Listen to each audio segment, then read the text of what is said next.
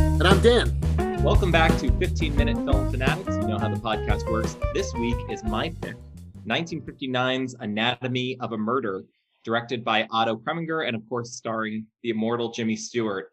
I typically like the shorter movies, or I like some of the formal elements of movies limited to 90 minutes. And now I joke with Dan about that all the time.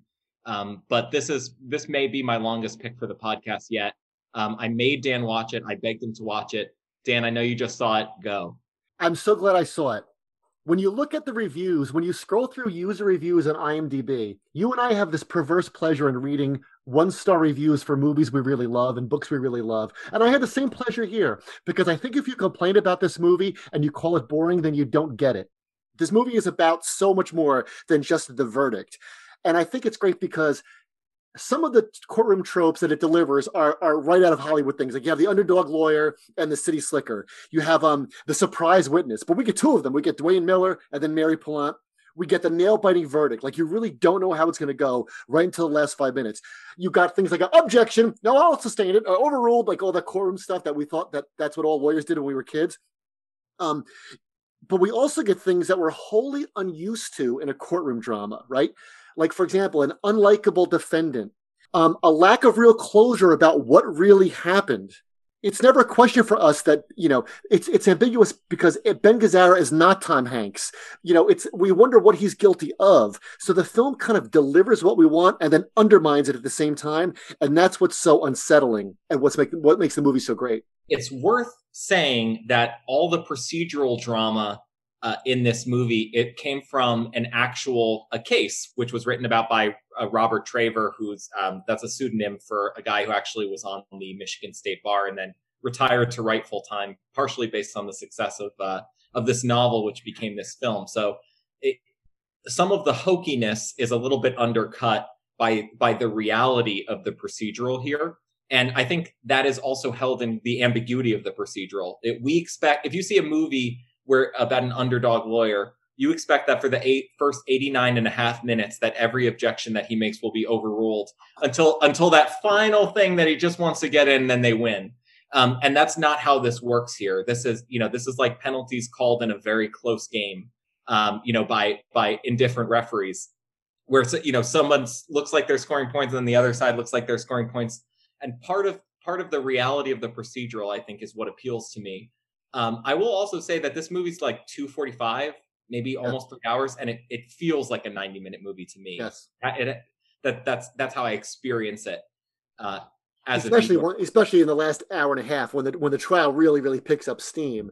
I mean, you really, really want to see. It's funny what you said about the underdog lawyer, because that is, Jimmy Stewart as the underdog lawyer. That's like, he's Mr. Smith Goes to Washington, part 2.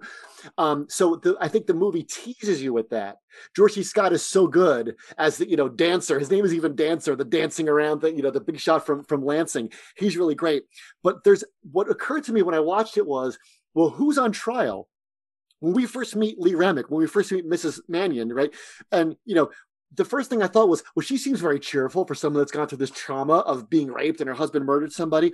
And then you meet Ben Gazzara, who doesn't really garner our sympathy at all. In 99 other movies, a guy shooting the rapist would automatically get the audience's sympathy. They wouldn't have to work so hard. But in this movie, it's so different. And then you ask yourself, well, it shouldn't matter. It shouldn't matter how I respond to Ben Gazzara or how Jimmy Stewart responds to Lee Remick. Like, what's the case about?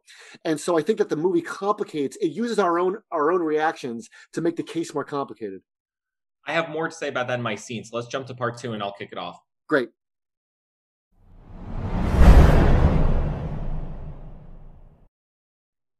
So in part 2, we talk about our favorite moments in this film. Mike, what's yours?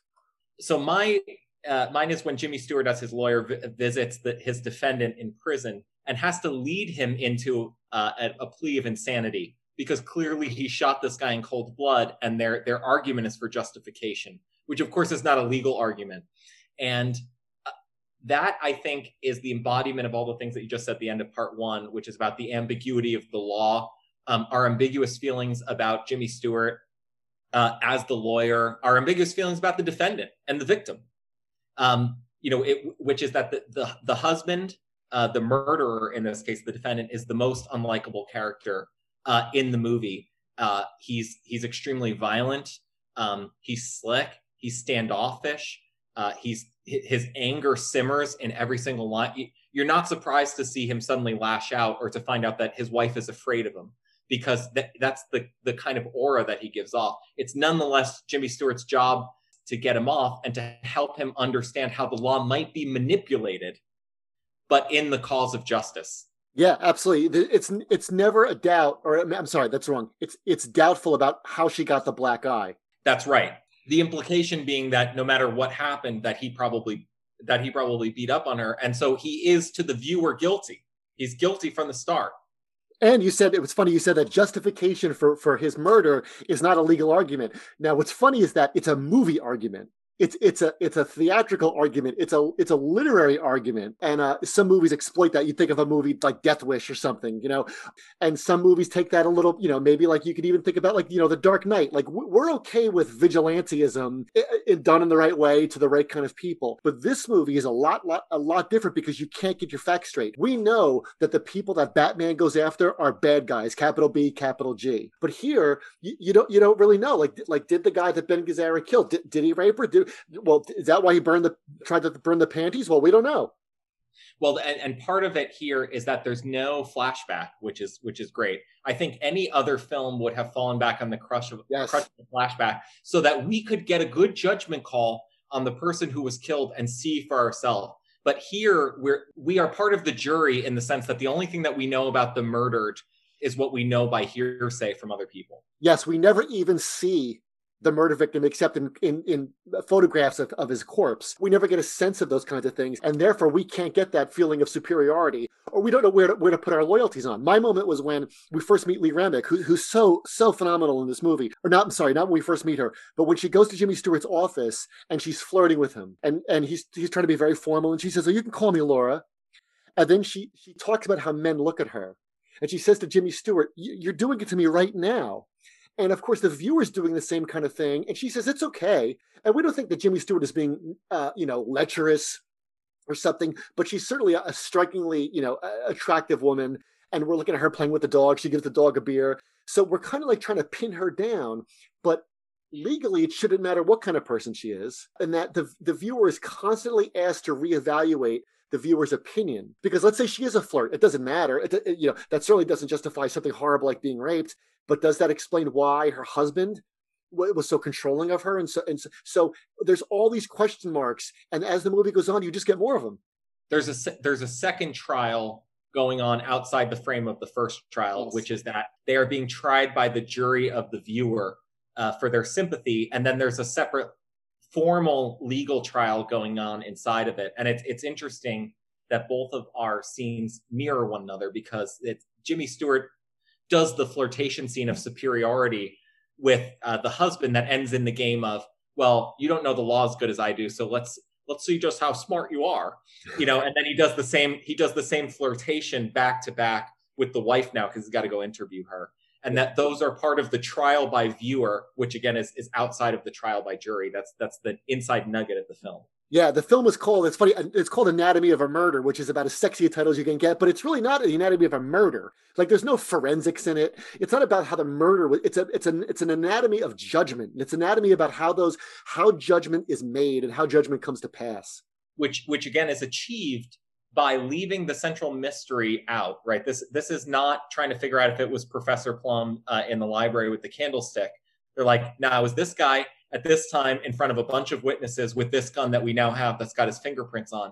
But once that information is given out, the only other information that matters, and the only information that should matter, is like, what kind of guy was he? What happened right before the murder? What actually happened in the circumstances, as opposed to giving you the circumstances and leading you into the facts of the case. They're just going to give you the facts of the case, and then the normal minutia in any other mystery becomes the essence of the film.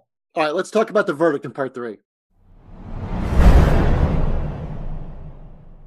Okay, so welcome back to part 3. Of course, we like to talk about the ending, the title, the big takeaways. Dan. So, the jury finds the defendant. The jury finds the defendant. I want to think about that word find. It's a finding, right? The jury in a case never says the defendant is guilty or the defendant is innocent. It's the jury finds this. And I think that word find, that's something that popped into my head when I was watching this, is that you can't get the truth, capital T. You can get it, you can find, I find that it's this, or I find that it's that. And based upon what we see, the jury finds that he's not guilty by reason of insanity. That ties into what Jimmy Stewart, when he says, people are many things. Right. And in this film, you get to see people who are many things. We are not used to that in Professor Plum did it with the candlestick in the library, right? But people are many things, and that's what we see here. It's a finding, but it's not the truth. In fact, to launch off of that, the most interesting fact at the end of the movie is a reversal of what Dancer expects it to be, right? Because in movies like Clue or like something else where somebody has been killed in the library with the candlestick of Professor Plum, what those movies invite us to do is to say, dear viewer, you never imagined that you could commit a murder, but let me lay out some circumstances for you in which you might have been tempted to. And it's in fact appealing to the worst in the viewer and casting suspicion on a group of people so you could understand anybody could have done this. Right. Starting off with the premise of we know who did it and we think that we know why. Dancer thinks he's got him nailed because the killer had a woman upstairs who lived with him, a young woman that he grabbed from Canada and who inherited all of his property, and obviously they were sleeping together. And so Dancer's conclusions come from this pessimistic view of humanity that you get in Agatha Christie. But in fact, what you find out is the guy was his illegitimate daughter. He was always good to her. He wanted to be a supportive father. And naturally, she's inherited all of his property because she's the rightful heir to it. And he's gone out of his way to make sure that she gets what's coming to her in life because that's his kid.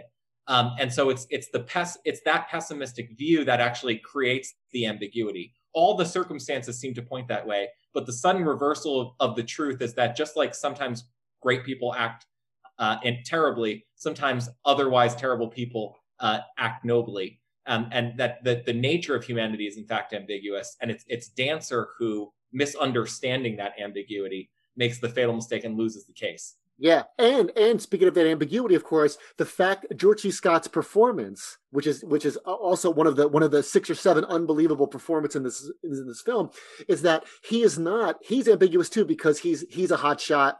He loves to hear his own voice. He's bombastic and all these things, but he's also very charismatic. You could see why a jury would listen to him because you start to listen to him as well. You really don't know which way this is going to go. You know, at the end of Agatha Christie, you're going to get the answer.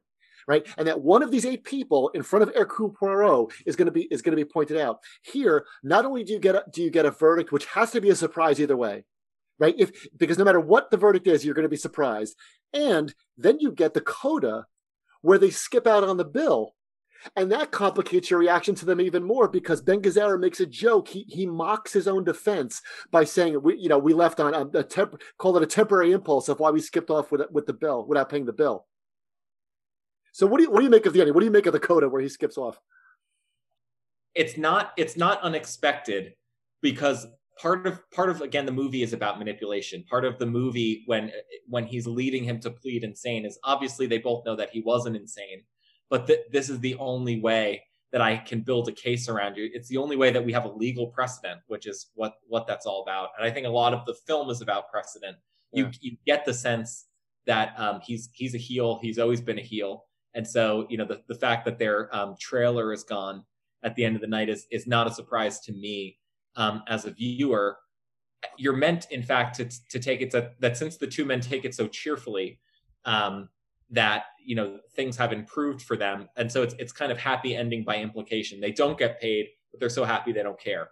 Yeah, I could imagine somebody watching this and saying, "I can't believe they skipped without paying their legal bills. He's not a nice person," but he never was. So it confirms the worst suspicions you have about Ben Gazzara and I guess about Lee Remick as well.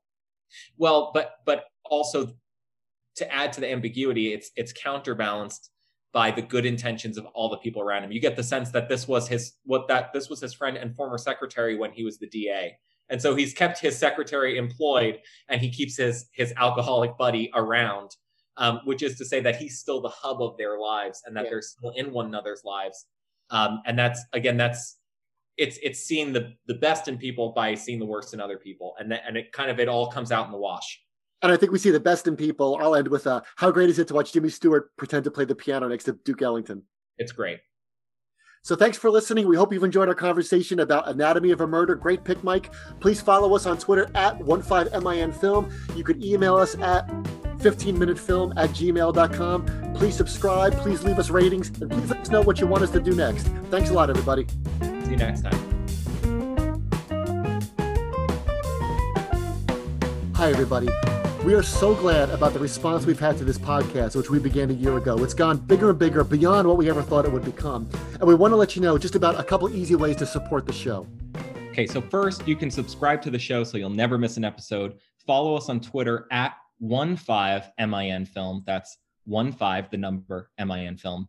And you can now support the show through Venmo. If you like what we're doing, you can send us $1 or $2. Anything helps. And all the money is going to go back into the show and to upgrade our equipment. Yeah, that's what we're going to do, that to upgrade the equipment, to pay for podcast hosting. And if you send us anything on Venmo, let us know in the message what movies you want us to do. We take requests. We've taken requests already. We're always looking for new ideas. We love connecting with our listeners. Now at Venmo, you can send us the Venmo at 15-minute film. It's spelled out. The number 15 is spelled out. 15-minute film. We'd love to hear from you. Again, anything you want to send us would be very, very appreciated. And like Mike said, it all goes right back into the show. Thanks so much for listening. We'll see you next time. Always be closing, Mike. Always be closing.